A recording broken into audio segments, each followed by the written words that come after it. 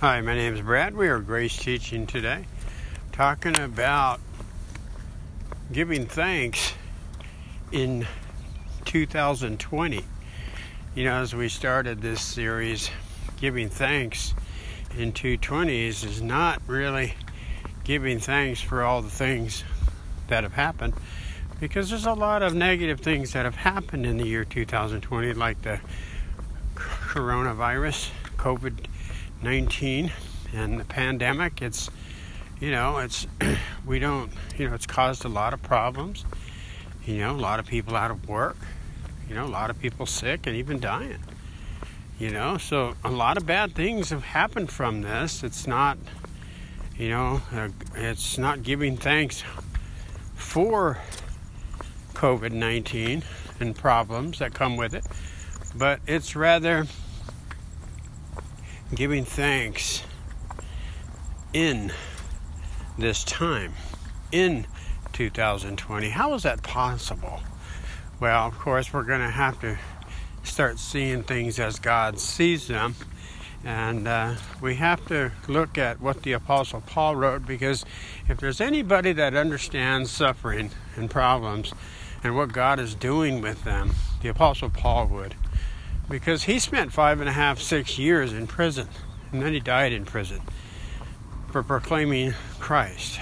And so he writes a lot about problems and God's plan in them. And so we want to be encouraged by Paul's letters, not discouraged, okay?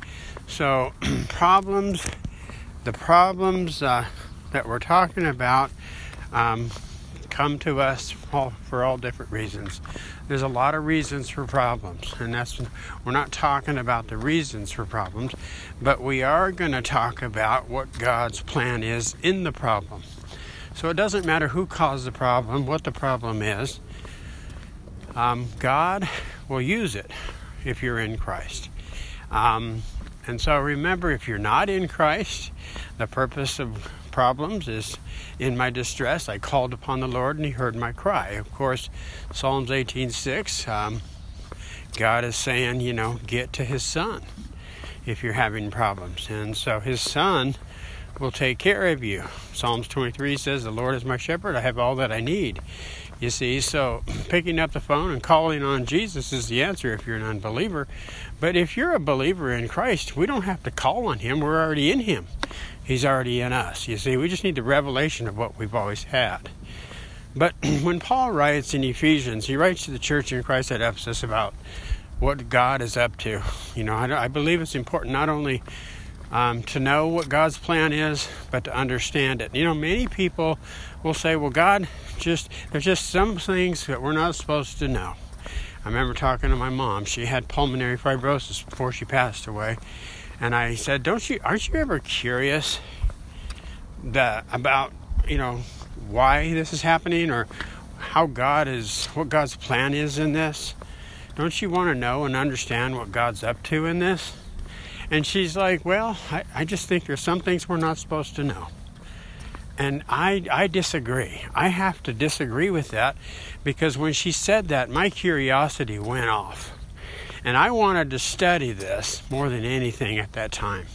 I believe God does want us to know and understand what he's up to in the problems. That's going to be much easier for us. If we understand that, it's going to be much easier for us to believe that God has a plan in it. Okay? And he'll use it.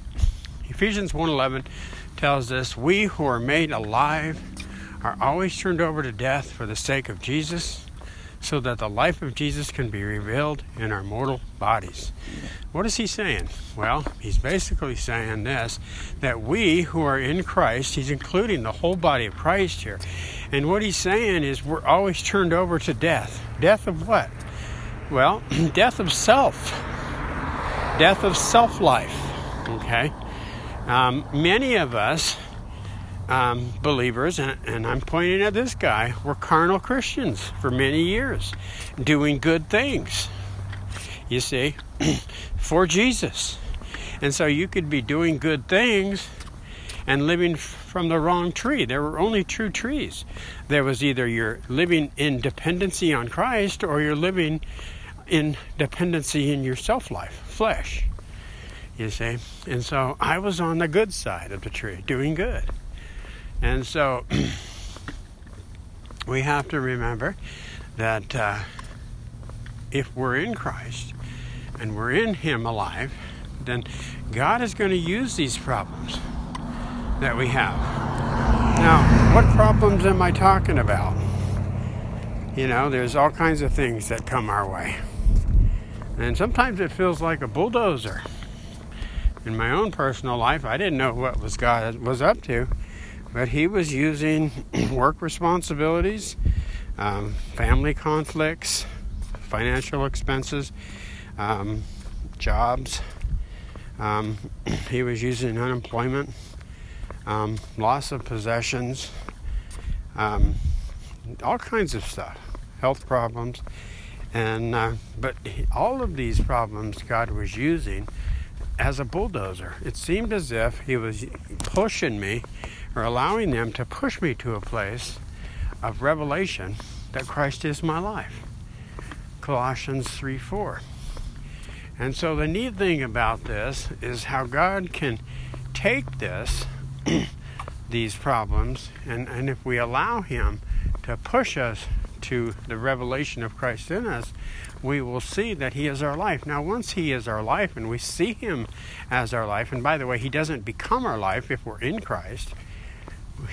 This happens at conversion, you see.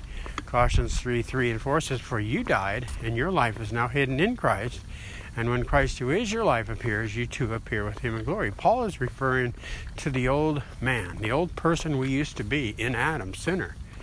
That person died. But our new life is hidden in Christ. And so at conversion, Christ becomes our life. So what we need is the revelation of that. And so that's what's happening, that we who are alive are always going to be turned over to, we're always going to have problems. God is going to take the Christian and move them from carnal Christianity to the revelation of Christ as life. And so the only way that we can take a look at this, give thanks in all circumstances, for this is the will of God for you in Christ Jesus. This is 1 Thessalonians 5:18. Now notice the scripture here. It says give thanks in all the circumstances, not for the circumstances. A lot of people take that out of context, and they'll say, well, the Bible tells us to give thanks for these negative circumstances that are going on in our life. Can you actually give thanks to God for coronavirus, for COVID-19, for Alzheimer's, for dementia? Can you actually give Him thanks for those things?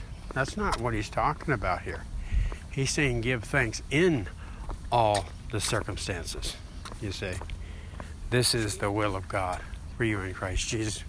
What is the will of God? You say, Christ. And if you're in Christ, then we're in God's will.